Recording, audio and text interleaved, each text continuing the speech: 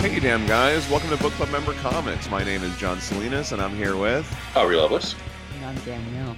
Hey, Danielle's back. Hey, here I am. Hey, Danielle. Glad to have you back. Thank you, man. How'd your art show go? Went really well. Yeah, it was fun. It was good to see everybody, and everybody had some amazing art there, and people came to check out their amazing art, and it was good. It was super awesome. Yeah, that was a fun time. But we're so glad to have you back on the show. We're going to get some good discussion going on. Oh, okay. Yeah, this is our book club podcast. We're reading comics. We're talking to our friends. And here's Danielle. She's back to tell you all about it.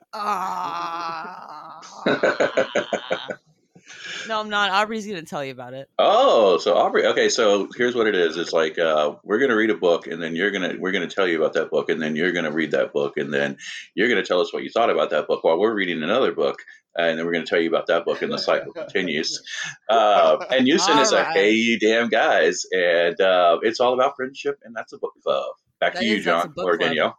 Yes, awesome. Thank you, Aubrey. I got some shouts outs for this week. Shouts out. Yes.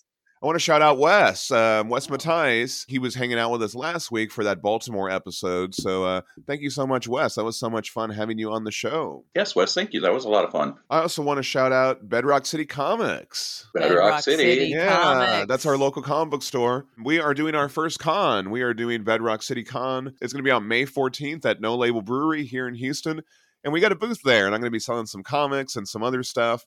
We're also going to be trying to do some podcasting as well, maybe like get some, capture some of the fun that's going on there at the con. We're really excited to do it. I'll have links to it in our link tree and also on our social medias. If you're in the Houston area, come on out, say hi to us, and come be on the show potentially if they let me take my stuff out there.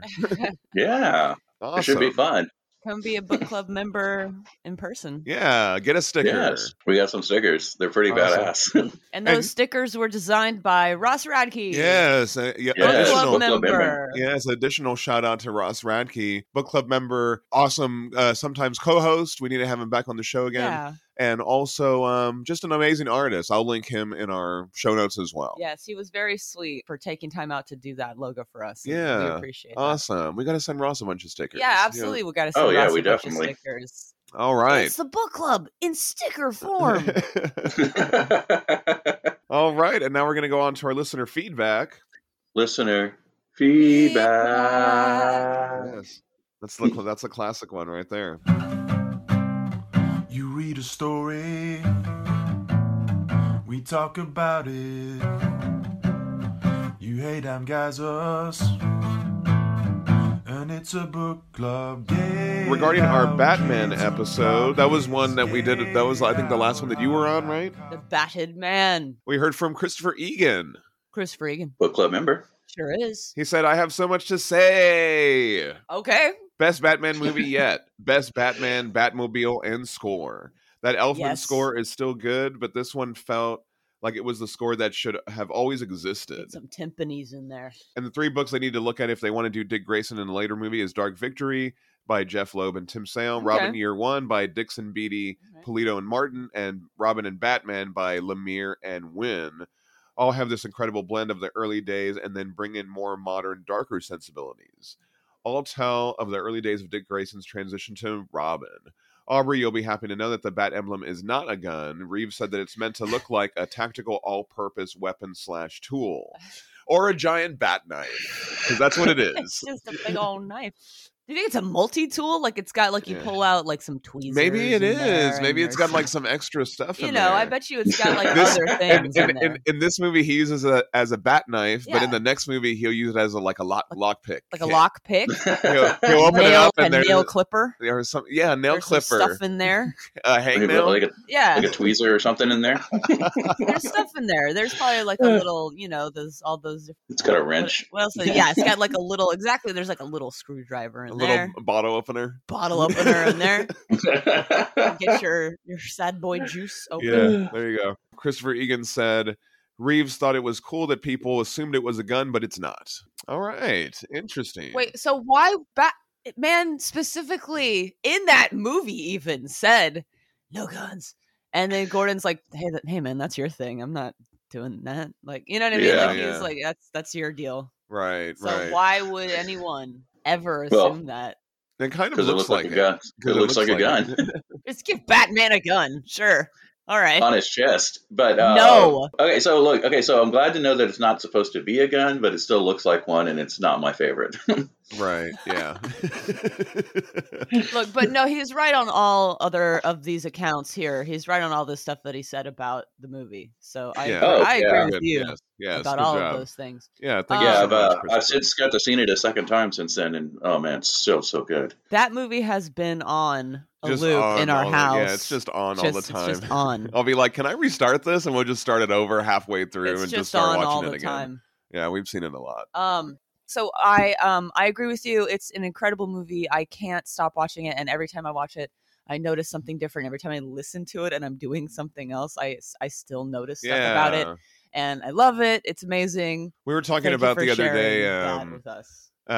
When he gets to the top of the to the top of the police station, and he looks out, and he kind of like he gets afraid for a second, like he gasps. Yeah. Yeah. He's like, whoa. And it's like, it's a very human moment, like in the middle of all of this. Yeah. It's just like, I don't know. It's just a very good moment. Like in the middle of all that action, he punches Gordon. Yeah. All the cops run after him. They're screaming. He goes up the grappling hook. And then right before he jumps, there's that one little moment. It's kind of like, oh yeah, this is a dude. It's really intense. This is a guy. This is a man. This is a human person. He doesn't know what he's doing, And so you get a little bit of that. I really like that. He's my little scrunkly blorbo. Anyway. Now, I also, something that is unintentionally funny, or maybe it's supposed to be funny. I don't know. But it's just every time there is like cops, it's not like a couple of cops. It's like, it's either one cop or it's 1,000 billion and cops. They're just all screaming. And they're like, blah, blah, blah, blah, blah, blah, it's really good. It's funny. I feel like that is the most hilarious thing that's ever happened. And so it's like, it's either he's talking to like one cop, which by the way, that guy was great. I had to look him up. I think he's got potential. Like the guy that he's like, hey man, I don't think you should be doing that. Oh, the one that plays Martinez. Yeah. Or he's like, it's a Tucker or whatever. Like he's got great delivery. He's got good presence. I like that actor. Yeah. But it's either like, okay, it's either that or it's like there are just 1,000 fucking cops and they're all just like rah, rah, rah, rah, rah, and it's, I don't know, that really struck me as being super fucking funny. Yeah. Anyway, I love that movie. But he's a Dracula, by the way. Can we just say that? Yeah. He's a Dracula. Which I love. The costume Batman is very should be Dracula. The costume's very Dracula. Now that I've been watching it over and over, it's kind of like, it is very Dracula. I love it. Yeah, I love it. Very good. He should be a Dracula. It's great. Also, they should do Court of Owls for the sequel. I think Court of Owls should be the thing. Anyway. We also got a hey you damn guys from Peter Winthrop. Book club member. Mm-hmm. Peter says, hey you damn guys, can we damn here? Of course you damn can. This discussion about Batman and the previous Spider-Man pod made me think about the debates about reboots and recasting. Comic book characters are so often reimagined, redesigned, tweaked, but in their personal counterparts often are untouchable. It happens in theater productions often as well, but again, movie characters, there can be only one, especially Highlander. Shout out Highlander. Is that the problem with the movie and TV reboots? So many are poorly done in comparison to the original. Sometimes that's the thing, and other times it's just lack of imagination, and sometimes it's like, I feel like it's executives who all get in there and they're like, we don't know anything about creativity. We just know about money, but we're in charge of the creativity aspect of this. And I'm like, I don't think that's the best idea. You're not a creativity guy. Let the creativity guy do it. I guess, like things like with recasting, I know sometimes people will get like, freaked out when certain people will be cast as certain characters. Sure, which I think is ridiculous. I actually just found this video on YouTube the other day. It was people reacting to Michael Keaton being Batman before the 1980 movie came out, and people were like writing letters. They sent actual letters. Yeah, they were like all pissed off. Can you imagine? They're like, Michael Keaton, he's too small. He's just this. He's not that. And I'm just like sitting here watching this like 30 plus years later. I'm like, he's like the one everybody's like the pinnacle. He's the Batman. So yeah. Now when I talk to people about, have you seen the Batman with the newest one? Yeah. They're like, no, Michael Keaton's the only Batman for me. And I'm like, so this movie that came out in the 80s. Yeah. It's the only Batman movie you'll ever watch. There's like 1,000 Batman movies. Just watch them. It's fine. Like that one still exists. You can still go back and watch it and enjoy it. I don't understand this. But so like people were so upset that they actually wrote and mailed Actual letters. You know how upset about something I would have to be to mail an actual fucking letter? I Yeah. mean, Yeah. I don't think I've ever done that. So, I mean, I guess when it comes to like recasting, though, I would say, I mean, just give it a chance. If they don't do a good job, they'll just get recast along the again. You know, There will be Yeah. another Batman movie. It's gonna be okay. Like, Yeah. just wait a year or two. Exactly. I mean, I think that there are some times where I think people just embrace it and they're just like, this is great. Like, Yeah. I think, like, for the most part, people liked the Tom Holland Spider-Man. He's my You favorite know one. what I mean? I He's think, my like, favorite for the one. most part, after Civil War came out, people were like, yeah, this is pretty cool. You know what I mean? Like, we're accepting of this. There is enough of that. You know, on the other hand, I think sometimes people do such a good job. Like, what's going to happen with Wolverine? You know what I mean? Yeah. Like, I think it's Well, interesting. he's been doing that role for like 15 Well, years. I think it's something. interesting with X-Men because they even started to bridge the recasting by doing First Class, but they never did young Wolverine again No.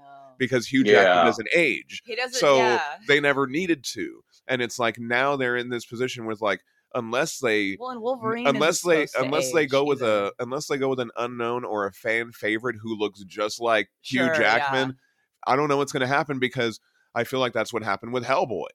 Ron Perlman did such an amazing job with that character. He captured the voice and everything of that character, the look.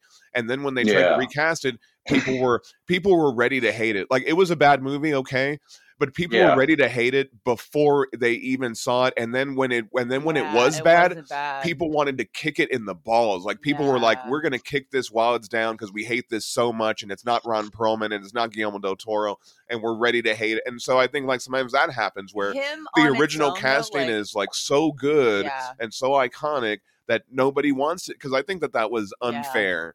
That it was starting with the reaction to the recasting and everything, but then like look at Heath Ledger, like he had a horrible reaction too. But then the movie was good, and people had to eat their words. Was amazing. If the David Harbour Hellboy movie had been good, I think that could have happened. David Harbour, by the way, I think he did a great job. I thought he was awesome. Given. I love him. Yeah, I think he did a great job. He looked great, and I think that he did a great job with what he was given. And I think that. And like you said, if the movie had been awesome, maybe there would have been a different reaction. Like, oh, this interpretation of it is a different take, but you know what? I enjoy We're gonna it accept on a it different level. because yeah. But like, it's like you said, like now that Heath Ledger's Joker performance exists in the world, and that movie is amazing. It's kind of like now every time that they've tried to do the Joker, they're like, well, now we got to do something totally, completely different, wildly different. Let's try that.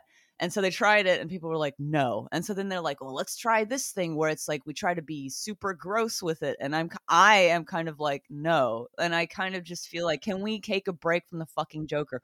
Or then they had like the Joker movie that had nothing to do with Batman. And so it was kind of like divorcing these characters from one another doesn't make sense. I don't care about this. And so it was like, no for that. And so, but a lot of people did like that. In any case, like for me, it's just been like just a parade of stuff I don't care about, so I just don't really engage with it.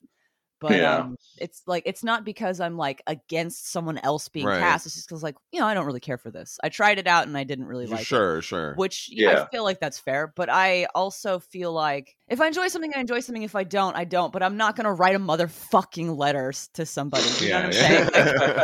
Like, I think that's where I draw the line. Like at most, I'll probably be like, it wasn't my thing. You know what I'm saying? I think that's the most that I get.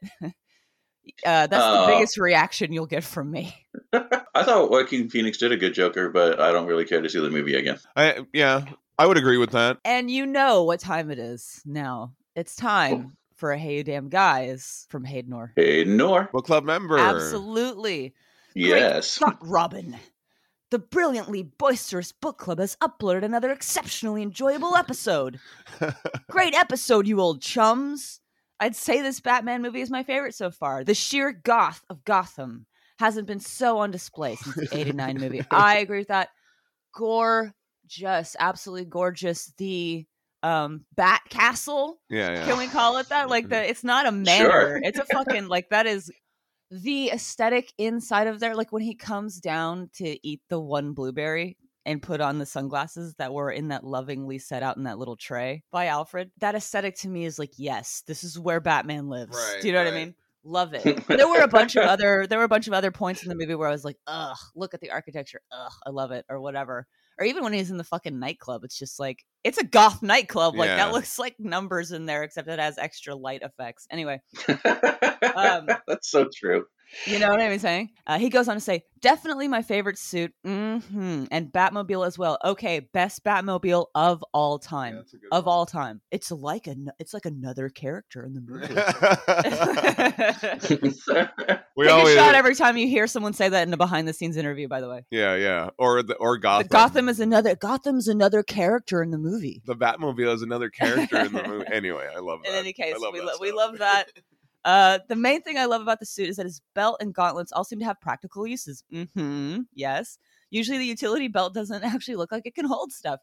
There is a behind the scenes thing where apparently Robert Pattinson kept his jewel in there, his vape pen, in his bat utility belt, which I think is That's fucking awesome. delightful. That is adorable. The utility belt doesn't actually look like it can hold stuff, especially the Nolan suit. I get that some of the suit is meant to be compact, but so often the pouches look like tiny plastic Tic Tac holders.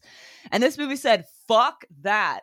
He's got a leg holster. He's got road flares on the back, actual pouches. And the gauntlets have the grapple gun hidden inside them, as well as having the taser option. Yeah. I fucking love that so the Nolan suit, Yeah. to be fair, like, there was one thing they did with the gauntlets, which is they can shoot out the little yeah. batarangs from the side. I Yeah. thought that was pretty cool. That was pretty But sweet. these are superior in the fact that he can tase a person with them. Like, they have tasers on them. Yeah, I think yeah, it's that's pretty fucking neat. great.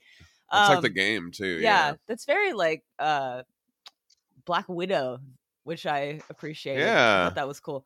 Yeah. So yeah, they're a taser, but they also, John, you were talking about this, how the grapple gun is actually in the gauntlets, and that's pretty much the only way you could practically it made do me that think of if it's possible at we've all. been watching it so many times. So when he first encounters Catwoman, Selena Kyle, when she's like opening that safe, you actually see him. You see it Mhm. retract Yeah. into the arm, Awesome. and when he shoots it out, it's part of the gauntlet. Yeah. So I remember I was telling Danielle, I've watched MythBusters all the time. Like Yeah. I'll watch all the episodes and then I'll just restart it again and just start watching them all over I again. got stuff I do that with. And Oh, they yeah. did- same here. Yeah. They did the grapple gun, and they talked about the only way that you could really do it is it would need to be attached to your arm. Uh-huh. Like, and so they had to make like a whole arm So you piece. can't I want hold to on say to it. Yeah, a whole it was arm like a piece, whole exactly. like it wasn't bat as gauntlet. it wasn't as compact. It was like a whole thing that kind Right. of had to like almost attach to your arm, or it But had if to you have a did enough leverage against your engineering, arm. I imagine you could find a way to do Right, that. because like all Yeah. the wire, like all the coil coiled too, up and wire. everything, and so it's kind of like, and I mean,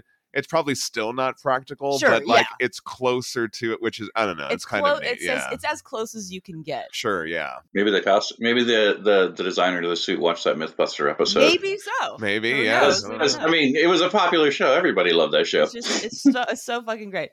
So he's got the grapple gun hidden inside the gauntlets as well as having the taser option. So fucking great. And he goes on to say, I loved all the other characters, loved Zodiac Riddler. I personally was he did such a good job with his performance that I was too freaked out to really engage with those scenes. So now on my rewatches, sometimes I will kind of fast forward to it. And this is not shade on the actor. I'm just saying he did such a good job acting those scenes out. Like, they're too creepy and upsetting for me. They're too much for me. And so I guess that is a feather in Paul Dano's cap. He did a performance that was so upsetting that I really can't watch. I love Zodiac Riddler. A Tony Soprano penguin. I've never seen The Sopranos, but I think that's a really funny way of describing it. Sopranos was pretty the good. penguin performance was so good. I love that character so much. Every scene, I forgot he was in that movie. And anyway, any scene with that character, I adore that performance. Really, really good. He's kind of a cutie pie. I don't know. Anyway, I think they really knocked it out of the park with Selena. Oh, completely agree. I feel like this was almost as much a Catwoman movie as a Batman one. Yes, absolutely. She really gets a lot of great characterization, and her chemistry with Robat Bat and Bat was so damn great. I agree with that completely. It was almost too good. It's almost too good. I'd really like to see this universe's version of Scarecrow at some point. Okay. I thought they did great with the Nolan films. I thought that Scarecrow was awesome. Let's see here. And he says, if the Riddler was that unnerving, I can only imagine how creepy they could make Scarecrow. Yes. Rami Malek, he would make a good one. Oh man, get He's- him in there. He's scary. He could be a Ugh. scary guy. Ooh. Get him in there for Yeah. something. I don't care what it is. Just get him in there. And this issue was great. I have to admit, Tom King is hit or miss for me a lot of the time. His miniseries are usually really great. A lot of his monthly title stuff can kind of miss the mark for me. His Batman run specifically was a roller coaster in my opinion, especially some of the endings of certain arcs. I appreciate what he tried to do with Bane over his run, but I don't know that it exactly worked out how he intended it to by the end. But during the run, he manages to get some really great character moments in, and we live for character moments. I just want to see characters interacting. That is just has nothing to do with the plot. I would love that. I think that his best strength usually is in intimate character moments. Yeah. And seeing into a character's mind. Love that. And John is right. Those Looney Tune crossovers were great, especially the Elmer Fudd one. Oh, yeah. I got to show you that. Yeah, that's a really good one. I actually went back and Okay. reread that one. That was Awesome. incredible. And it's the art is by Lee Weeks, who Okay. did the art for that issue Right. that we read. Anyway, really good stuff. Thank you so much, Hayden, for that awesome Thank you, Hayden. feedback. Yeah, I love talking about Batman. I guess we could just go on and on. Sorry that I kept We interrupting. probably could. I kept interrupting your Hey Damn Guys with my own thoughts about things. I apologize for that. So it's probably unintelligible, like where your email ends and my commentary begins, but hopefully y'all can parse that out. Yes. We had some more feedback regarding our Baltimore episode from last week that we had with Wes, There's another Hey You Damn Guys from Hayden Orr. Hey, Nor. book club member. That's right. Great episode, you damn mutated vampires. Wes, I don't know what your metal tastes are exactly, but if anyone is looking for some recommendations, I gotta suggest some stuff. Check out Lordi, a Swedish monster metal band where the members all dress in costumes on stage, similar to Gwar. We love Nice. that. Okay. I Okay, love them, cool. And they stay in my usual rotation of stuff I listen to. Excellent. There's also a band called Karak Angren who make a concept death black metal album about Frankenstein and Konrad Dippel, the alchemist born in the IRL castle Frankenstein. Holy fucking shit, that's amazing. It's called Also, Frankensteinia Stratemontanus. Wow. And it's awesome. That was a great pronunciation Oh, on wow. your part right there. Here lately, I've been listening to a lot of Tom Waits. Great. Love that. my brother's a big Tom Waits fan. Love Tom Waits. We love Tom Waits. In this house, we love Tom Waits. Just an absolutely bonkers discography from him. That is true. But I love it. And Aubrey, I agree that most modern mainstream country is dog shit. Yeah. Yep. Mm-hmm. Might I suggest Tyler Childers and Coulter Wall as some modern country artists who have some non-traditional themes and sounds in their music. Great stuff if you're interested. Okay, cool. Yeah, Okay. I prefer old school country exclusively. On to the comics. I love Dr. Lescavar's Remedy. It's such a fun two-parter, and it helps expand the world of Baltimore so much in just 2 issues. Though the first time I read it, I kind of hoped Lescavar would end up staying with Baltimore and becoming a badass monster hunting monster. But oh well. It's interesting that you made the connection of Roland dealing with the lobstrosities in the second Dark Tower book, because now that I think about it, Baltimore and Roland have a lot of similarities and parallels. They're both Determinator archetypes who are monumental badasses that have essentially lost everything they loved and are on a deadly quest of revenge. And along the way, they learn things about themselves and end up collecting a team of people that they come to care for and ultimately help them in their goals. Looking forward to you guys getting further into this series as it keeps getting bigger from here. Awesome. Yeah, very cool. Is this weird for you to read because you weren't on this episode? It You're like, is. what are, Yeah, I'm like, like, what I are you have no talking about? idea what these guys are talking about. But it's fun, and I kind of love reading unintelligible things. Sometimes I'm like, ooh, there's a whole little world in here. You gotta read that 2-parter though. It was Okay. good. You would like it. Okay. And Wes even said, I think Danielle would like this one. So yeah, Yeah. it was good. So Drew Campbell had to say about this. Drew Campbell. Book club member. That's right. I'm with you guys on modern mainstream country. I do like the old stuff. Yes, we love that. Hank, Johnny, Willie, Waylon. Oh yeah, big time. Now to tie it back to the Melvins, love the Melvins. They have 2 songs in their album, "The Crybaby," that feature Hank Williams III singing Hank Williams' "Ramblin' Man." Love "Ramblin' Man," and Merle Haggard's "Okie from Muskogee." Nice. That album has a lot of other collaborations as well, including one with Tool, one with Mike Patton, and 70s teen idol Leif Garrett singing Smells Like Teen Spirit. Okay. Wow. Awesome. We love Mike Patton, but my best recommendation for a country album is Ween's magnificent 12 golden country greats. It's really the only country music you need. Wow. Okay. Okay. I don't Very know cool. Ween, but okay. So if you're a Ween fan and you haven't checked that out, I guess that's something you should do. Yeah, the Melvins have been coming up a lot, and I was talking to Ross about recommending me some stuff, and he recommended me that album, The Crybaby. So I do have that one. It's in my Apple Music now. I don't know that I've listened to all of it, but I am getting there. So thank you, Drew, for all those music recommendations. We've been talking Awesome. about some music recommendations lately. That's come up a lot. We also heard from Christopher Egan. Christopher Egan. Book club member. That's right. He said, such a darkly fun discussion. Nicole and I had this on in the car, and we just kept saying the crab people chant from South Park. I don't know what that is. Do you know what that Don't is, watch Aubrey? South Park. No, I don't watch South Park as much as I did back in the 90s. So Okay, yeah, there's monster crabs basically. I have never You- seen you missed that out show. Monster I don't know Crabs. anything about it. So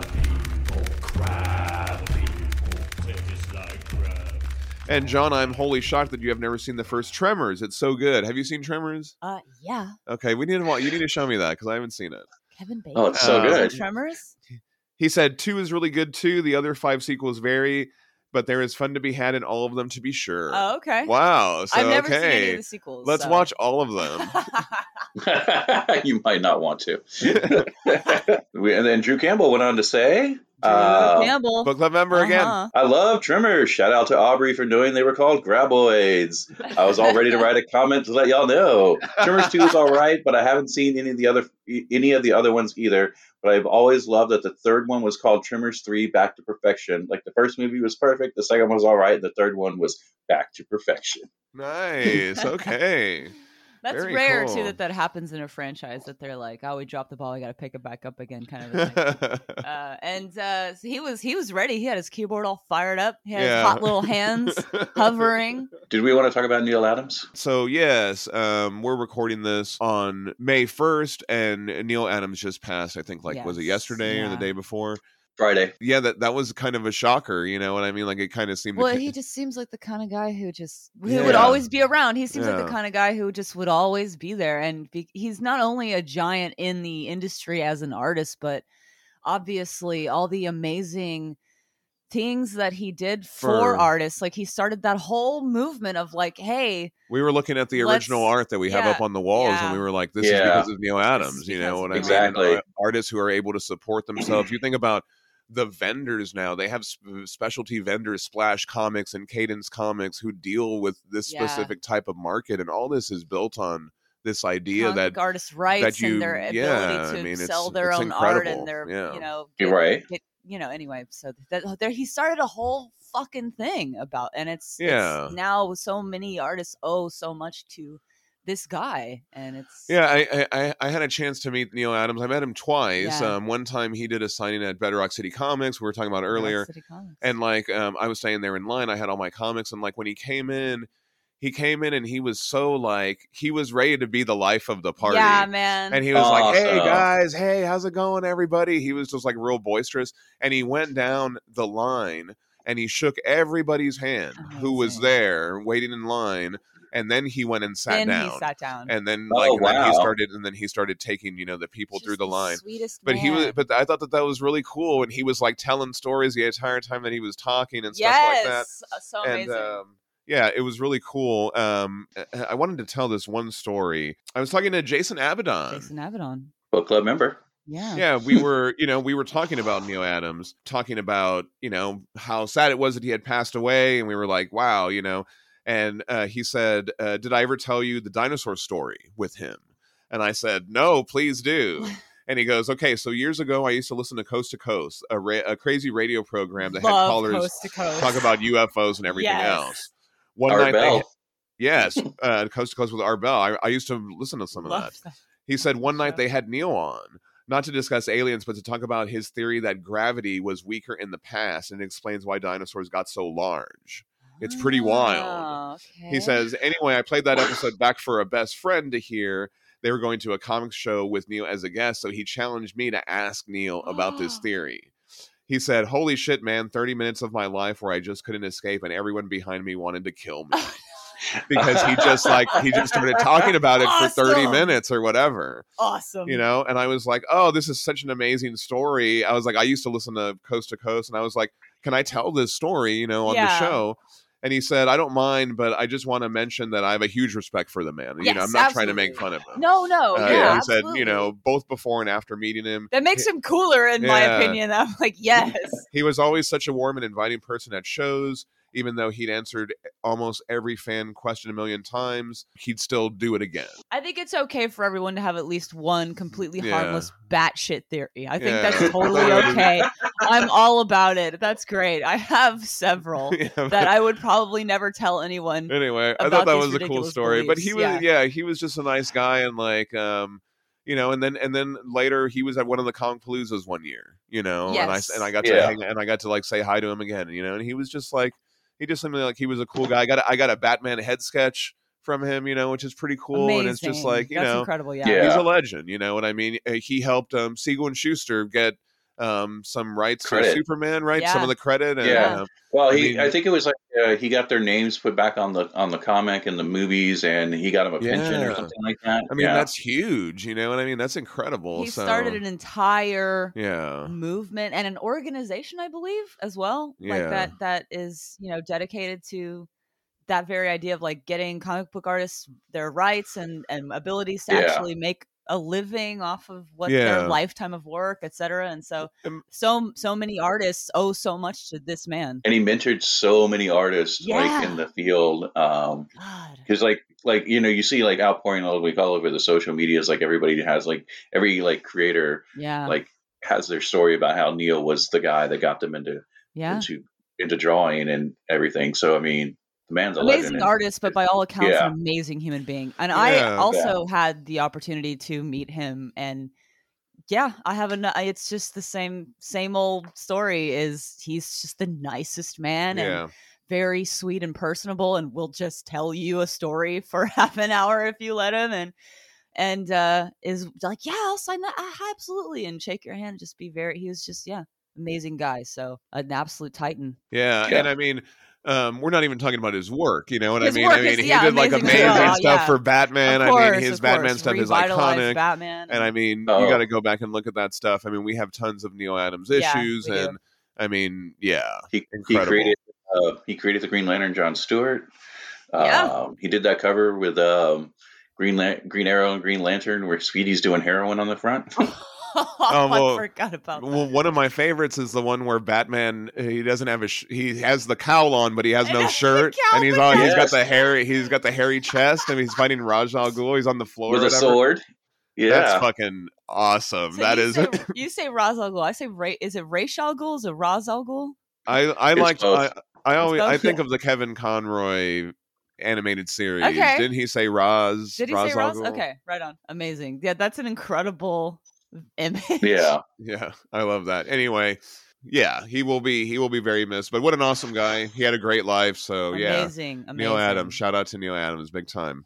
All Yeah. right. Hey, one thing I want to tell everybody before we get started on the book club discussion: as of today, it has been 3 years since I quit smoking. Holy shit, Congratulations. dude! Wow, yeah. Congratulations. We've been tracking this because you talked about it. I think when you Right first after it happened. started. First Yeah, started, yeah. yeah. And so if you listen to the Hellboy Book Club, our other podcast, we've been keeping track of this over the last 3 years. Yeah, congrats, Mhm. Aubrey. 3 Congrats, years. man. Is that today? 3 years today. Nuts. And we appreciate it. We're grateful for Yes, that. yes. For you doing that. Thank you for that. Awesome. Yes. Great job, man. Very good. Thank you. Very good. hmm And if anybody's thinking about quitting, you can do it. Yes. Very good. Absolutely. You can do it. We believe in you. Yes. And you know what? Every try counts. If you've tried before and you weren't able to do it, it's okay to try again. You can do it. Awesome. All right. Good vibes all around. And we're going to go into our book club episode for the week. But before we do, we have a special message. Do we have a special message? I'm just a surfer. I surf the galaxy. Oh yeah, a silver surfer who surfs on cosmic rays. Nice. Your favorite hero may be strong, stretchy, or bright. It doesn't really matter much to me. Fantastic Four needs me, Herald of Galactus. I'm living as a dream of Jack Kirby. Oh yeah, yeah, yeah. Wow, that was really amazing. Wow, Very that was good. amazing. Cool. Thank you, Aw, Vinny. Yeah, that was really That nice. that was super sweet. Aw, Very good. Benny love Decker those. again. Benny Yes, very Decker. good. Thank you for that. cute, super cute. Awesome. We love every time you do that. And yes, that leads us right into our episode. We're discussing more Silver Surfer this week. Yay! We're reading issues 8 through 10 from the 2014 run by Dan Slott and Michael Allred, written by Dan Slott and art by Michael Allred, colors by Laura Allred, and letters by Clayton Cowles.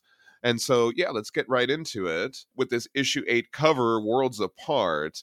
And this is very like Jack Kirby inspired. Oh yeah. Do we see these like purple snake things again? It seems like sometimes we see stuff on the covers and then it comes back later. So maybe we'll see this later. Okay, I don't know. I don't recall seeing these I guys. think it just looks generally weird, maybe. Yeah. But like, remember the issue 1 had those like ladybug monsters, Oh, and then we right. saw it You sure? in a later Maybe issue. Yeah. so. Let's talk about just previous at the end of the last issue. Oh yeah, catching us up on this. Silver Surfer gave her a ring made from the power cosmic, and she said, "Oh, it's a ring," and he says, "It's more than that. It's part of me. Now, wherever you go throughout all of time and space, I'll be with you, and we'll always be able to find our way back to each other." And then she asks if that means we're going out, and then Right. that's issue ends. Right. So Yes. I feel like that's a really important beat to remember Exactly. from last time. Yeah, and they had just been like separated and had this whole thing where they almost, and all this Right, stuff. and he didn't ever want that to happen again, and so this is the result of that. Right. We open on planet New Haven now. We see Founder Keen. He's this blue guy. He's got 3 eyes. He's giving a eulogy at a funeral for Wega Lolo, last of the Logarians. They reminisce, and I like And- where he takes off his three lens Right, glasses yeah. to say, a little kid was like, "Oh, and the food. He really loved his food, and especially the desserts. Oh, my Yeah. good point, Quibi. How many times did he force those atrocious Logarian sweet berry pies on all of us?" But he's remembering that as a fond Yeah, memory. yeah, Like, yeah. It's a Yeah. but they value like everything from his culture. Founder Keen says, though we are 6 billion strong, none of us were genetically compatible with his species. As of today, there are no more Logarians. But through us, his adopted family of New Haven, planet Logar lives on. Remember, my friends, through us, every world lives on. Yeah, he talks about how we shouldn't forget any of his planet's rich culture, the history, the language, the songs, the stories. We can't forget any recipes or fables or lullabies. We have Right. to carry it on. And then you see this huge shot Right. of all of these various. Yeah, so it's a nice sentiment, but it's reflected on this graveyard. And that's kind of these planets' inhabitants are all single aliens. They're the last of their cultures. Yeah, So like Yeah. when one of them dies, like that's the ending of a whole like civilization. yeah. So I like that all of the grave markers are different planets that have different moons. like they Yes. have the and different moons and shapes stuff like that. Yeah. rings, and so it's kind of they're trying to like pay homage to where they came from, and it's very somber. Yeah. This scene. But I've talked about this a couple times, but I do love the Laura Allred, the way she colors these groups of characters. They're Yeah. always just full of so much color Yeah. and life and All everything, and it's different. really just fun to look at. It really gives it something nice to look at. Among this graveyard, you see all these different aliens and stuff like that. I like that. This graveyard though is just kind of depressing to look at because it's like just goes back for so far. It just Yeah. stretches off into infinity, and it's just like Yeah. like that. Every one of them is a last civilization, so it's just really depressing to think about. Yeah. And to me, what I probably am not meant to be thinking about in this moment, but this is what I'm thinking about is all these planets have so many different shapes and sizes, and they've got some of them have rings. One of them is a sun. I find myself wondering, like a nerd, how can 6 billion beings of completely different species and planets all exist on one planet? Wouldn't they have different atmospheric needs Right. at the Oh, very yeah, least? yeah. And then I thought, magic, probably. It's probably just magic. And then I moved on because I don't need to spend any more time on that. It's just magic. Well, some of them are wearing spacesuits. Yeah, there you go. And I'm okay with that. Oh, yeah. I'm okay with Good job there. whatever. It's fine. One of them looks like a Wookiee. I'm okay with that too. We cut to the Chiron cluster. I think it's Chiron. We cut to the Chiron cluster. That time Norrin did something nice and everything changed. Aw. I couldn't find any reference to this, although there is a car called Chiron and a telescope. I don't think that has anything to do with it, though. And we see this image of the Surfer and Dawn. They're laying on opposite sides of the surfboard. That's very cute. It's just great I imagery. love this image. Because the board has its own physics and, Yeah, and gravity yeah. and whatever, and so it's just very. I like that. I like that they play with that. I think that's very cute. Dawn is asleep, and the Surfer and the board are talking, and they decide they want to do something nice for Dawn. When she wakes, the Surfer asks her if she would like to drive. I like when he's asking the board, and it's the reflection of Norrin is like listening. And then the reflection gives the thumbs up. Like, I love the way the board communicates. I think that's very they cute. do a lot of really good stuff. Like, he's whispering into the Yeah. ear or whatever, and It's Yeah. just cute. it's really good. Yeah.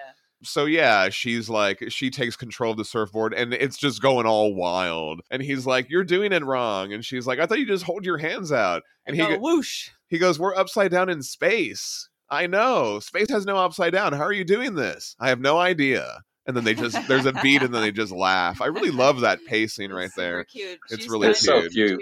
Yeah. That kind of reminds me of like when we first started doing. So John's really good at planning things out, like road trips and stuff. So when we first started taking road trips, I was like, "Ooh, what's that? Oh, look over there. Oh, let's go do this," and all these things. And he was like, "But we're gonna be late. We have to do this thing." And I was like, oh, "Okay, yeah," and which is good. It's good to plan things out. Of course, you need to do that. But now he plans out our road trip. So he's like, and then I planned out like 2 hours in between so that if you find a thing that you want to go look at, we can go look at that and get an adventures. And so he loves it too. And so now he's like, yeah, getting an adventures spontaneously is You great. gotta pad the time. You there, gotta, yeah. but you gotta make sure we still want to do all the things that we want to do. So he's like, okay, here are all the things we could do. We can probably pick 3 of these. Let's pick 3 of these. And so it's made my adventures more fun because I don't miss out on anything I genuinely wanted to do. But then I feel like it's made his adventures fun too, because then sometimes we discover things we didn't even know we wanted to do. Like if I see a sign on this side of the road that says rattlers and reptiles, and it's just a hut run by a guy named Gary, we are stopping. Yeah. You know what I mean? And so I think that kind of reminds me of that. Of she's just like, I'm doing this, and he's like, you're doing it wrong, and she's like, nah, I'm not. And Right. he's like, okay, and then it's how are we upside down in space? I don't know.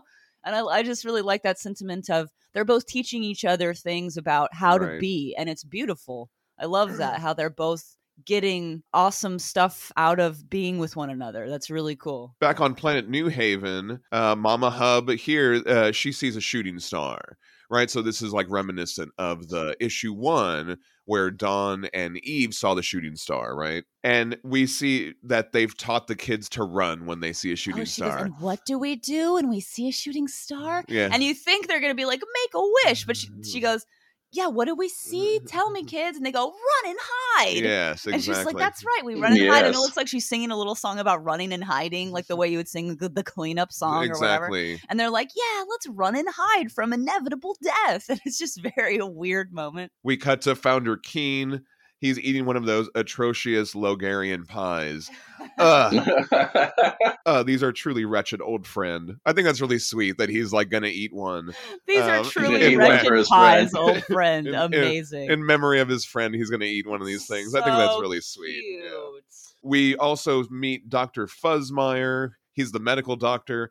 And Krataka, she's in the pink and black, and she wants to attack the intruder. Founder Keen says they will likely not be intruders, but new friends and neighbors. So the Surfer and Dawn crash land, and Dawn's like, look, it came out of nowhere. Dawn, it's a planet, the Surfer says. It was a very sudden planet.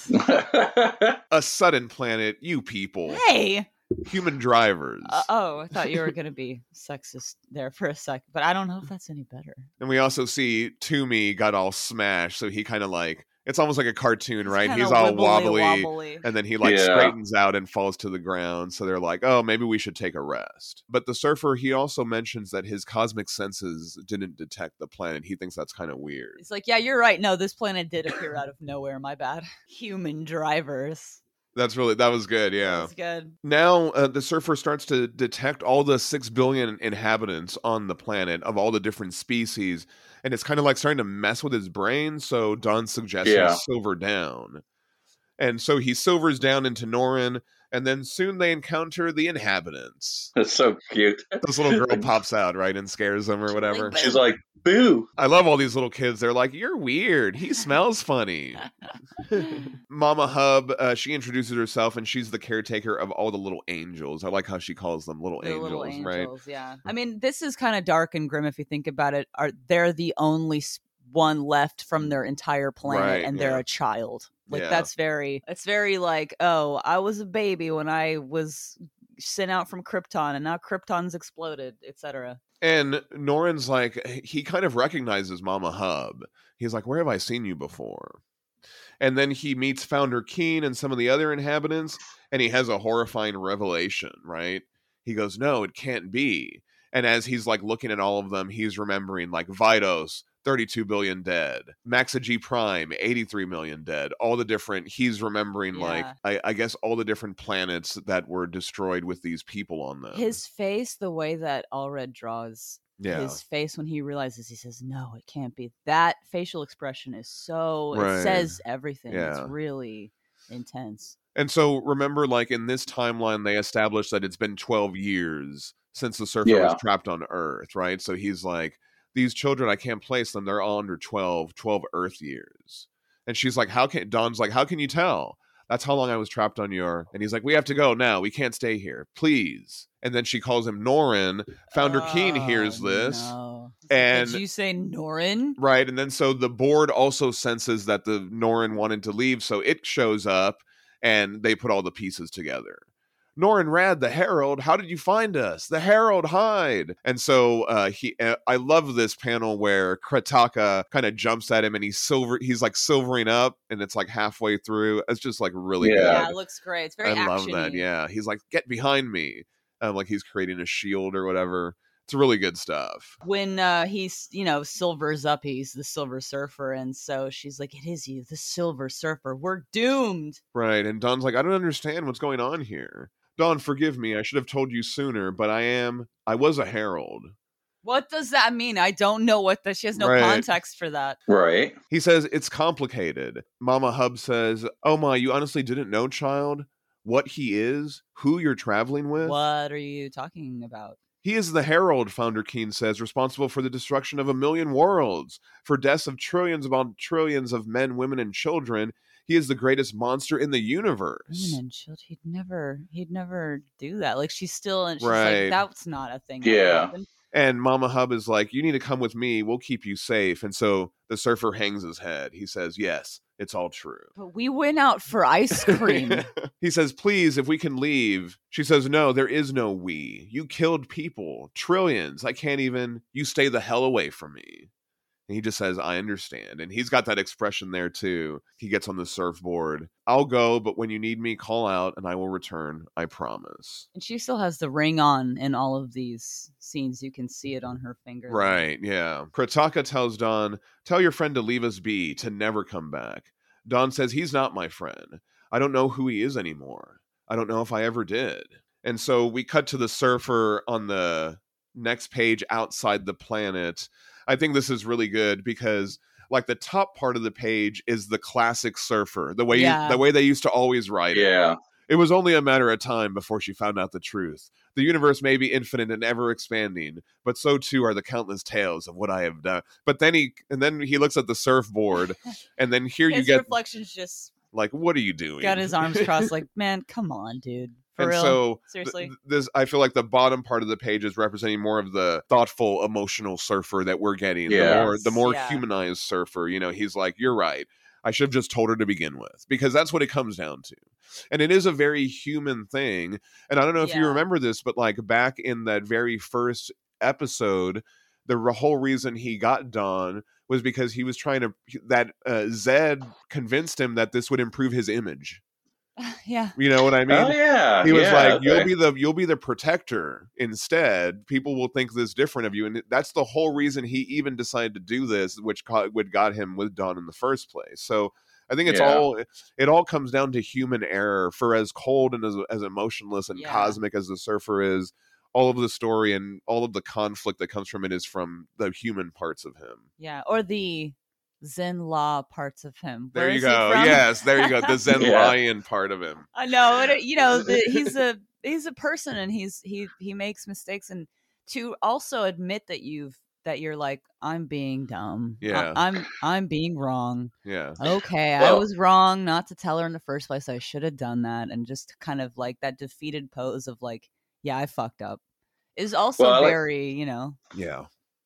Well, I like how he also like he didn't. One of the reasons he didn't tell her is because he doesn't like to think about that time either. So yeah. it's like, yeah, He wants to wish it away, Oh, but yeah. he can't wish it away. So, yeah, sometimes I like to forget who I am, so I don't really Yeah, want I like her to know either. that last line is so good. Thank you for pointing that out, Aubrey. Sometimes I like to forget who I am as well. So that's one of the reasons why he didn't tell her too, is like he just wants to forget that He wants to run from the yeah. truth of what he's Yeah. done, and he can't escape it, and he needs to confront it. And I think that that's also a very, like you were saying, that's a human Yeah. thing. Like no matter what, like you just need to face that and confront Mhm. it, or else it's always going to haunt you. We cut over to Mama Hub, Founder Keen, and the others. They console Dawn with some Bandaroot tea, and they explain to her who Galactus is and how he used heralds to find worlds to consume next. This is pretty incredible. So we get like a kind of a double splash page. We're getting them all talk to Dawn, but then we're also getting this image of Galactus. Kind of, and I love this Alred's The Alred versions. Galactus. The colors and the everything. And then in these bottom red panels, if you look closely, those are the different races that are talking to Dawn. Yeah. So Yeah. you can see like they're all running from, the destruction of their worlds. Rich or poor, peaceful or warlike, none of that matters. Where Galactus goes, civilizations end and worlds die. And we of New Haven are a community of the rare, the pitiful few, the survivors. I thought this was interesting how they show Galactus going into the world. Like he's kind of like, wee! Like he's kind of like, you know what I mean? Yeah. But Yeah. But so all of the people are just Yeah. suffering and just terrified. but I had to go back and look. So actually, there's an issue of Fantastic Four. It's issue 257. They actually show Galactus doing this to the Squirrel homeworld.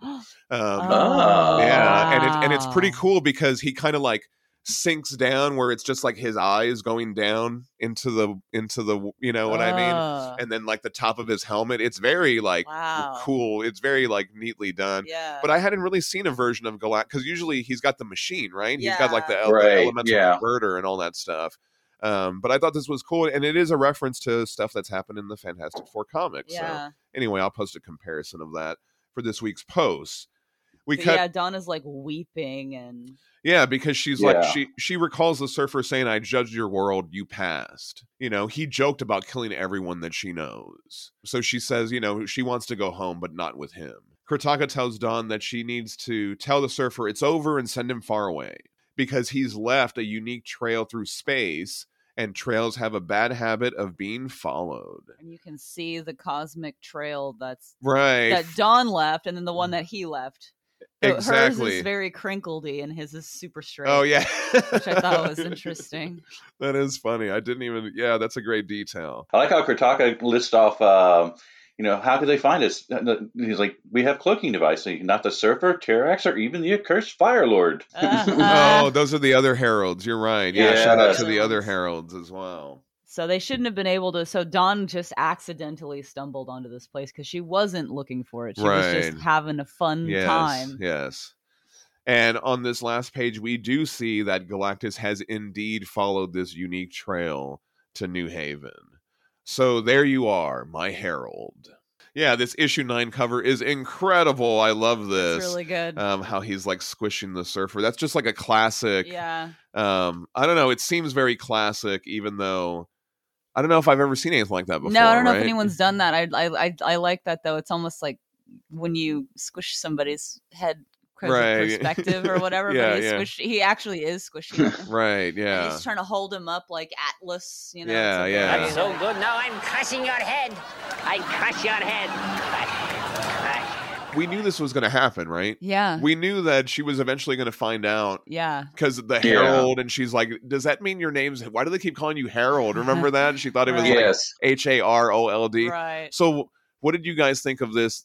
Did you predict that this was going to I guess we'll talk about it more, but it was an inevitable path that the story was taking, which I thought from the outset was a very brave challenge to take on as a, creative team. I think that that's like, what would happen if a character had committed the worst atrocities the universe has ever known, and then they made a friend and fell in love, and what would they have to go Right, through? right. What emotional story could that possibly be? And I think that that's a very big task to take on. And so Yeah. obviously, yeah, I'm very interested to see the resolution that they come up with for this, Right. because that's like, hi, I met and fell in love with a cosmic being who is apparently responsible for the death and destruction I of know trillions it's of wild. and that's something that like, Yeah. how do you shoot? She's obviously like, well, fuck you, go away forever. And that's, I think, a reasonable right, but it's, how are they going to resolve this? And so I think that that's obviously very intriguing yeah. plot point. How do you deal with and I think it's also tackling, like, we all have things that we wish we hadn't done or said and Right, regrets. yeah. And so obviously that's just holding up a mirror to our own lives of like, what do you do when Yeah. someone you love feels betrayed by you? How are you going to process that? How are they going to process that? Are you going to, part? Are you going to stay together? And so I think that that's a very important story for a lot of people to be reading. I think that, Yeah. it's a fun, goofy comic book with a lot of goofy aliens and stuff, but like, it's also touching on very, Yes. as you've said so many times before in this episode, touching on very human emotions and very human stories. And so it's very, I am interested in how this is going to be resolved. So let's get into that. What's going to happen? We so issue 9, we open up, we see Father Keen in his ship or lifeboat with Krataka, and he addresses the citizens of New Haven, telling them that the surfer has found them. Back at the Graveyard of Worlds, Dawn calls the surfer and they talk. She wants to know one thing. Who are you? She asks. Because first he tries to kind of play it off a little bit, right? But she's holding the ring when she contacts him, which I think is Right, very interesting. yeah. But yeah, it's and he comes back. He's like, I'll do whatever you wish if you want to return home or whatever. Yeah. And she's like, no, just tell me the whole story. He's like, you know who I am. I'm Norrin Rad of Zinla. I'm the Silver Right. Surfer. Yeah. Well, that doesn't tell me anything. And we get a nice recap here of the surfer's origin. There's what's her name? Shalabah. Shalabah, yeah. Shalabah. Yeah, we see Shalabah, we see Galactus, we see the Fantastic Four. We get nice recreations of all these panels, like where Galactus takes his powers and all that stuff. This amazing double splash page depicts all the surfer's history, and he explains how he offered himself as tribute to save his world, and then later fought Galactus to save Dawn's world. Look at Invisible Woman. She's all woobly. Oh, yeah. That's cute. Anyway. She's there in the background. Yeah, that is a funny depiction. But I thought this was a great part where Dawn says, well, what about the millions of worlds in between? Yes, you saved your world and Earth, but what about what happened to all the worlds in between let's that? get into that. She says, I'm sorry, I don't want to know you anymore. That's pretty crushing. Back with Founder Keen, he updates the citizens that the surfer is leaving, and then all of a sudden he detects Galactus' signature. Fuck. He sounds the alarm. This is no drill, he's found us. It's the global alarm. Yeah, the global alarm. Galactus is here. I've had nightmares about that being a thing that exists. Right, Which yeah. I think is really intense. Yeah. Sound the global. If all of a sudden just an unseen Right. global alarm was happening and that would be very upsetting. That's That would. frightening. So I picturing that going off and everyone panicking, like, where do you even go? It's a global alarm. Right, It's a yeah. global threat. Where are you running to? Yeah, I don't know. You know Run what and I mean? hide. So I guess there are escape ships, escape pods that Yeah, they're getting to. I guess so. And then we get this amazing image of Galactus emerging from his ship Yeah, onto jeez. New Haven. Galactus is here. We cut to Dawn and Surfer. Galactus, both of them say to each other. Suddenly they're seized upon by the citizens of New Haven. Former Flark and Herald, lying little Grazit, They're all calling him made up cuss words. I love it. Or maybe I they're love made up slurs. sci-fi Maybe cuss we words. don't love them. Maybe Yeah. there's some sort of slur on their planets. I don't know. They- But it's they're all freaking out like, kill him, get Yeah, him. they blame the Surfer and Dawn for leading Galactus to them. They even try to attack them, but Krataka and Mama Hub actually come to the Surfer and Dawn's aid. And again, you got to talk about all these different alien designs. I mean, and the colors and Yeah. everything. It's tremendous. It's I mean, so awesome. the amount of work that they put into individualize all these little guys is like really incredible. Yeah. I love this guy with the 3 eyes and the gray head Yeah. or whatever. That's like a really cool one. But I also love the depiction of Dawn too, as she's like, "What the shit?" You know what What's I mean? happening? Like And her they're like, kind of break her neck, bash her skull in, and she's right. like, what? And Suddenly, the Surfer flies up and addresses everyone. "This is all my fault," he says. "I've led them here. I must make amends. People of New Haven, hear me. I will do everything in my power to fend off my former master. And for all my sins against you, I owe you that much." And then so the board tries to come with him, but he says, "No, this time where I go, I truly go alone. I charge you to take Dawn and transport her off-world where she'll be safe." But Dawn's like, "No, you're not going to do that. If no one else here can leave, then neither can I." But in the middle of this, I just got to talk about this page layout. I love this. There was some there was some page layout similar to this with like the Doctor Strange Hulk one. yeah, remember? yeah. Where there's like these circular panels with the heads and stuff like that. It's really good. God, I love that. It's very dynamic too. Like they don't just do like square. Right, It's yeah. a big page of squares. It's all very, Yeah. all the angles and everything make it very dynamic, and you can still obviously follow the order of operations Yes, here of what we're exactly. doing. So Dawn doesn't want to go with the board, and Surfer's like, "Look, please, if I fail," she says, "well, then don't. If you do care about me, if you do want to save me, you have to save the whole world. That's all there is to it." And then she yells at the board, too, at Toomey. She's like, "And you, all this time I thought you were so nice, but you're not, are you? You helped him. You stood by. His planets full of men, women, and children were destroyed, eaten.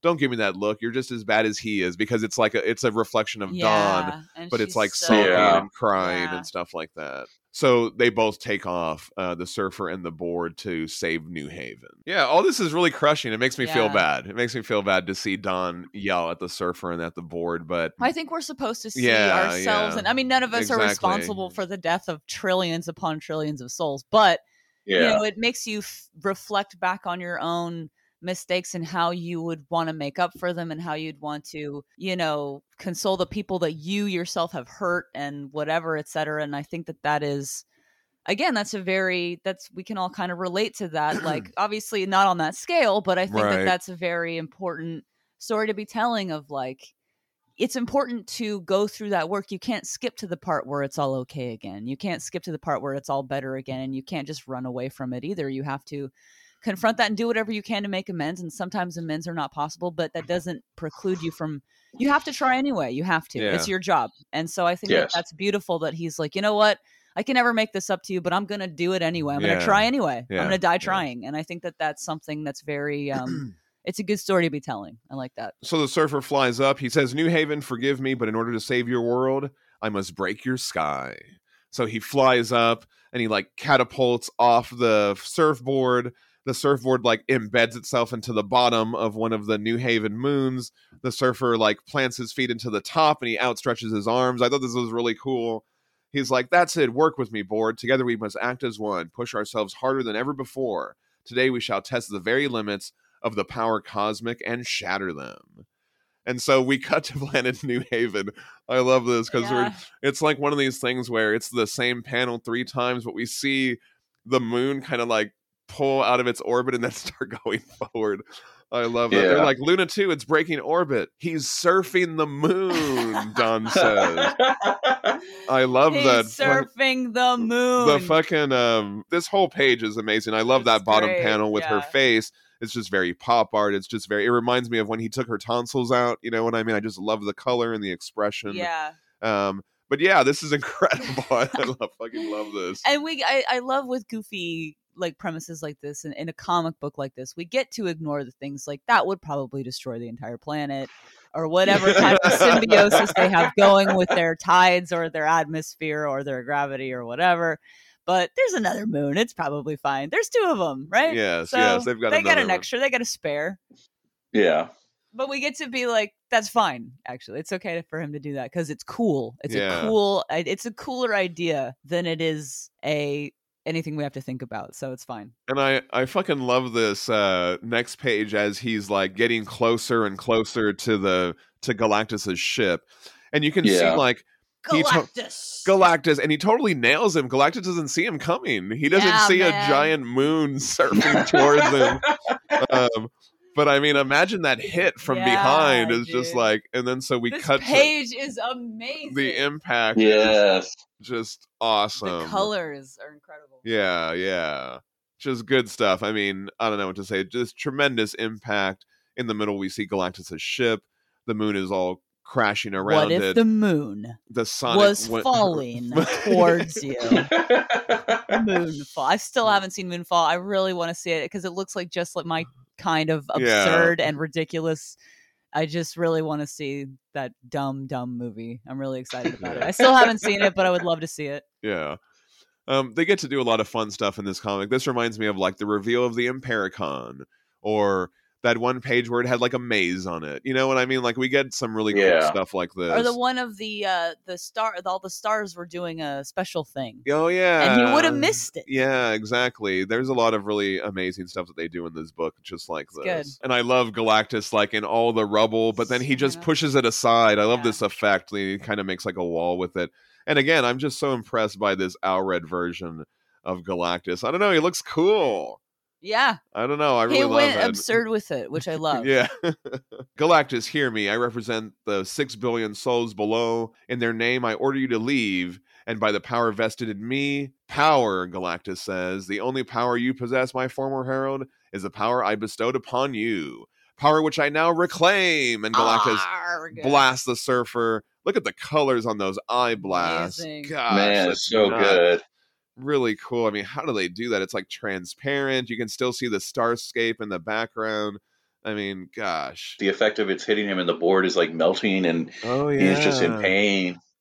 But even like before he shoots the blast, like his eyes kind of power up. With that Kirby crackle. Yeah, Mhm. really good stuff. I love the effect on his voice. The Kirby crackle around the word. Oh, yeah. Really It's good good. stuff. I love when they do shit like that. It's fantastic. On the next page, the smoke that's coming out of the eyes after he blasts him, that's a really nice effect too. And then, but it's Nornrad here. He's all fucked up.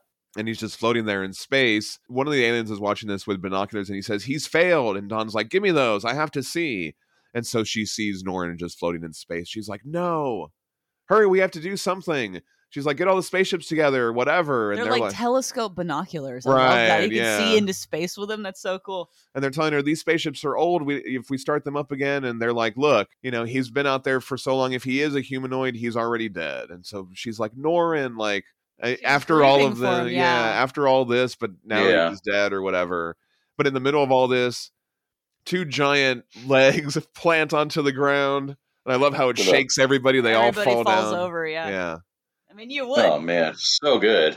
it's too late. We're all doomed.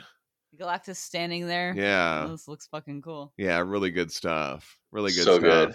I love. It reminds me of the Alex Ross from Marvels.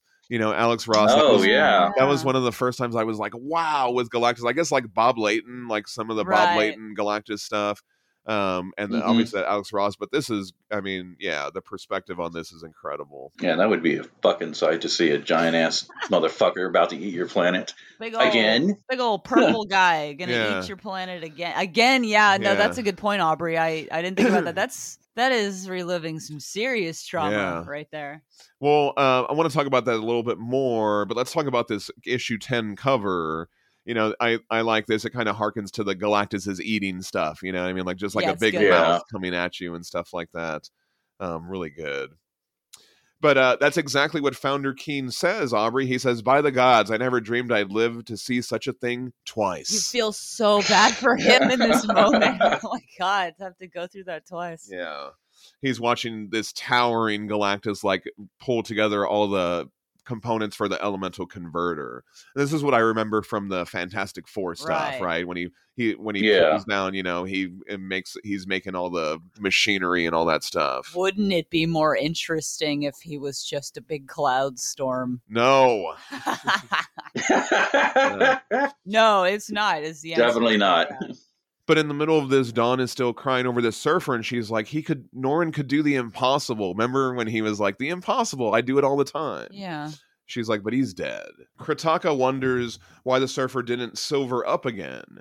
They check, and they see he didn't lose his powers after all. He's silvering back up. But I like her. I like her perspective on this. Like, he was playing dead, a warrior's trick to gain the advantage. Yeah. This whole time she's been talking in like warrior's terms. Yeah, and like she's Krataka kind of, is from a warrior planet. yeah. So she kind Yeah. of this whole time, like her culture is very like, as soon as, like, for example, as soon as they arrived, Dawn and the surfer, she was like, we need to go into the specific type of mode, an attack mode Yeah. of whatever. Oh, you're right. And this guy was like, attack mode? Like, what is wrong with you? And so, but, you know, I think that she's got her own little perspective on things, which is very, like you said, the way that they do all these separate little aliens and their different points of views and their different, not just their looks, but also their attitudes. They have are personality, very, yeah. So anyway, but you were saying, Dawn wonders about what happened with Toomey, and Krataka says he probably atomized it. And Dawn's like, the server promised he wouldn't do that anymore. Remember issue 7, that time Norrin and Dawn went too far.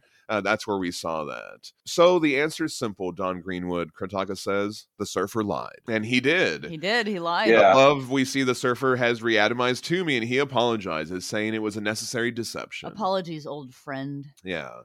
The surfer has no new plan but to go back and fight for the billions who will perish. Yes, Board and the girl. And I feel like maybe that's more of a, maybe he was atomizing the board just willy-nilly, like just whenever. And but this the time, board was like, I don't really like it when you do that. But it's also like, this seemed to be a very extremely necessary. I mean, it's Galactus. And so the board was probably like, look, if it's absolutely necessary, of course, like if you can avoid it, please do. But if it's unavoidable, I would understand. Maybe it's one of those things where it's like, you know, the board's like, okay, well, look, it is Galactus, so you get a pass on this one, maybe. I don't know. So the surfer goes at it, and he's blasting Galactus. I love it's 4 different surfers, you know what I mean? But the way that they depict him flying all around Galactus' head and blasting him. Yeah. My faithless herald, Galactus says, forever defending those in my path, a futile endeavor. For I am Galactus, I hunger, and I must feed. He's always hungry. The great hunger is upon me. Below, the people of New Haven ready their ships for evacuation. And this one alien has to break it to Founder Keen that his dream of New Haven, a world of survivors, is dead. Because Founder Keen's like, wait, no, we can't do this. This is my dream. And they're like, look, right now we have to save those who we can. It's still so dark to me that that these children are here. Like that it's the last surviving being of a planet is a child who doesn't understand. Like, that is so dark. Well, and I think it is dark because they're addressing, I mean, Dawn said it herself, like, killed children. What about those millions of worlds in between? And it's like, no one has ever thought of that. Like, Dan Slott and Michael Allred, they were like, oh, we should look at that. Yeah. The surfer is like, yeah. The surfer has killed more people than probably any supervillain in the Marvel universe. Yeah. Like, you know what I mean? Like, if you think about it, like, we got to account for that. Yes. He's got to have can't gloss over that. Exactly. Well, I did some bad stuff, but I'm okay now. And it's kind of like, well, we need to actually address the fact that you slaughtered children in the trillions. So here we are seeing, like, the actual races of the people who no longer have worlds because of him, you know, which I think is interesting. They're like, we're going to show you all this. We're going to take you through all of it. Yeah. It's really hard. It's a hard topic. And I think it's important that they're addressing it. That's cool. So we get another tremendous double page of the Surfer and Galactus just going at it. I just love depictions of the Surfer and Galactus fighting. I mean, it's just, they always are done well, especially with a team like this.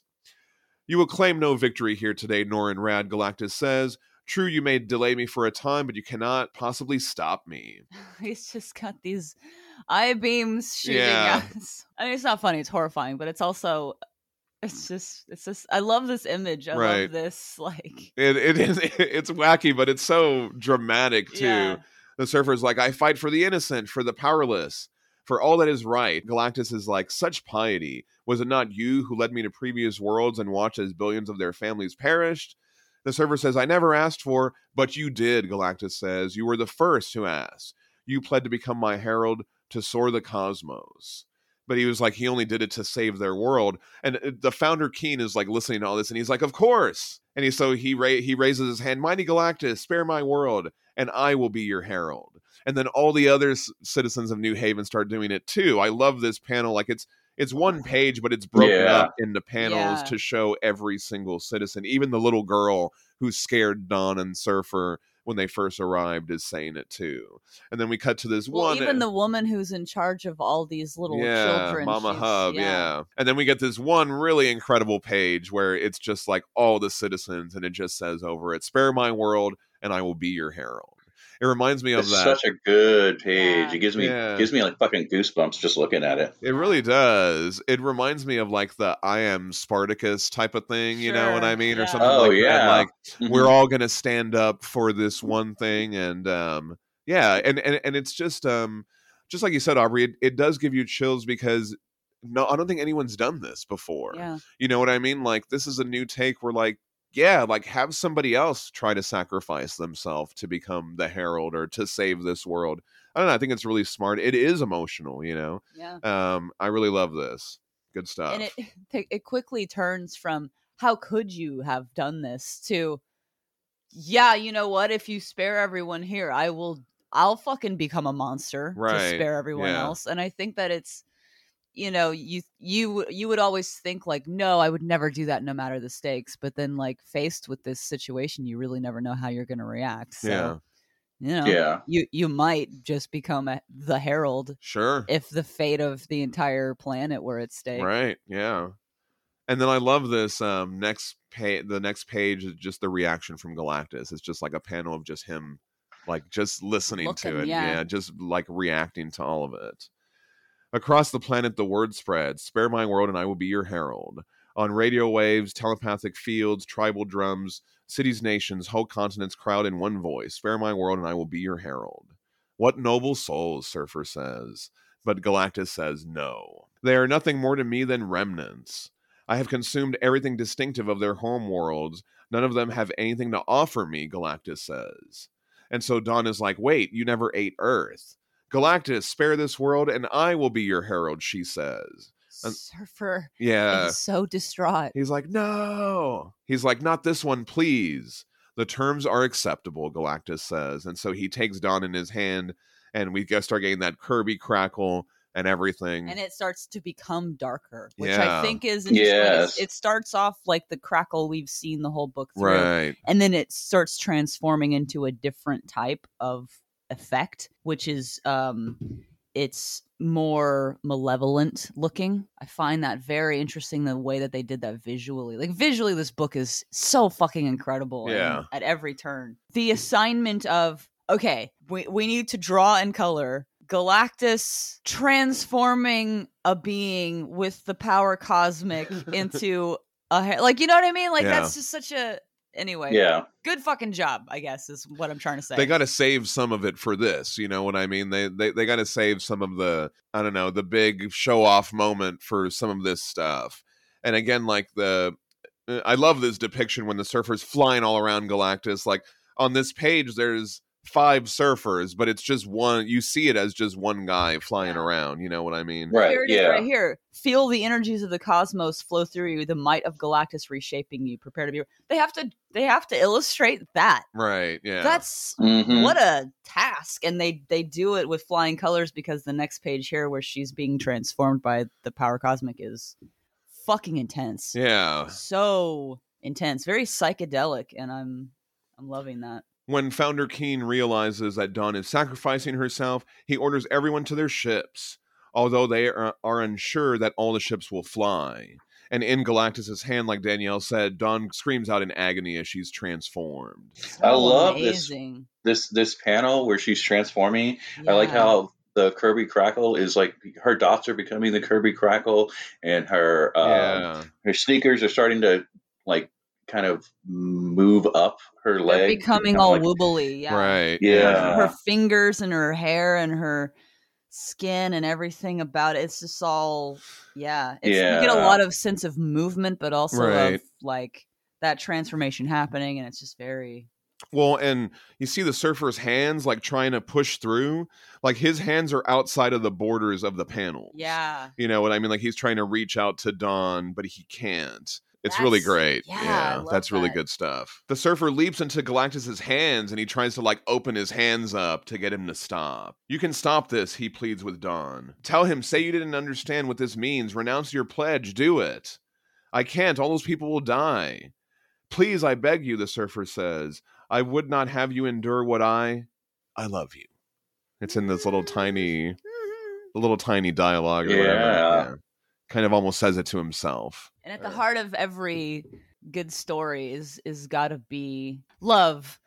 The stupidest thing, but also the only thing that matters. Right. You know what I mean? It's just one of those things is it all comes down to that. It's the only thing that fucking matters. Suddenly, all the ships take off around Galactus off the planet at once, creating a diversion, an explosion from the ground, and it startles Galactus. He like looks around, he doesn't know what's going on. What transpires here? He says. I like that. What transpires, Ravenous One, is the world united, Founder Keen announces from his ship. Every survivor of every planet you've devoured speaking as one, and we say no more.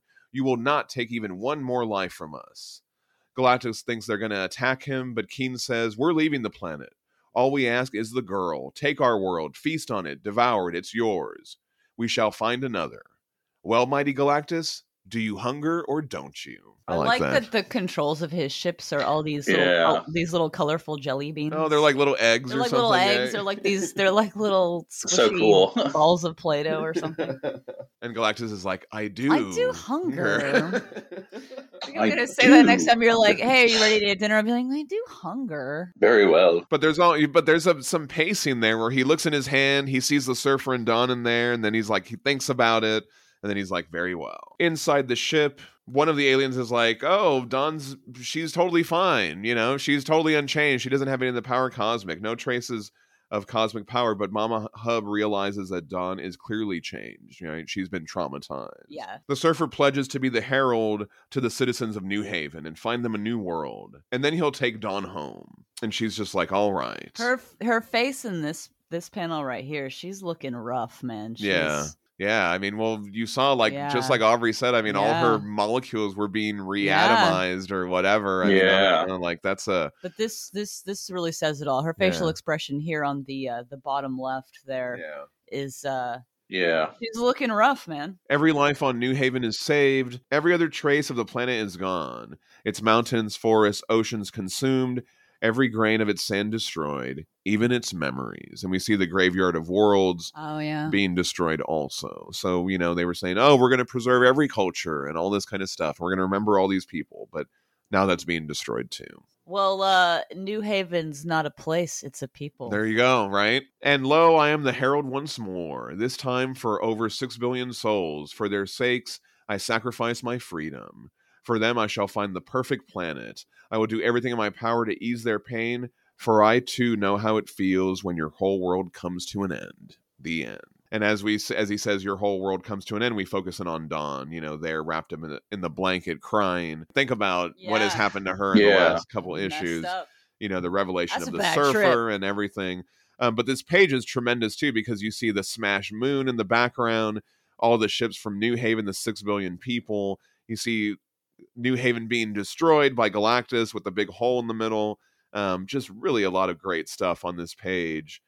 So I guess we're kind of getting to it says the end here, so it's kind of like wrapping up this first 12 issues. I don't know, what did you think of how all this kind of wrapped up to here? I mean, obviously there's more, but if this was the end, I mean, what are you satisfied? It's a very dark ending. Yeah, it is. It's a very dark ending. And, you know, it's a resolution that is unsettling, but not everything is supposed to be tied up in a neat little bow.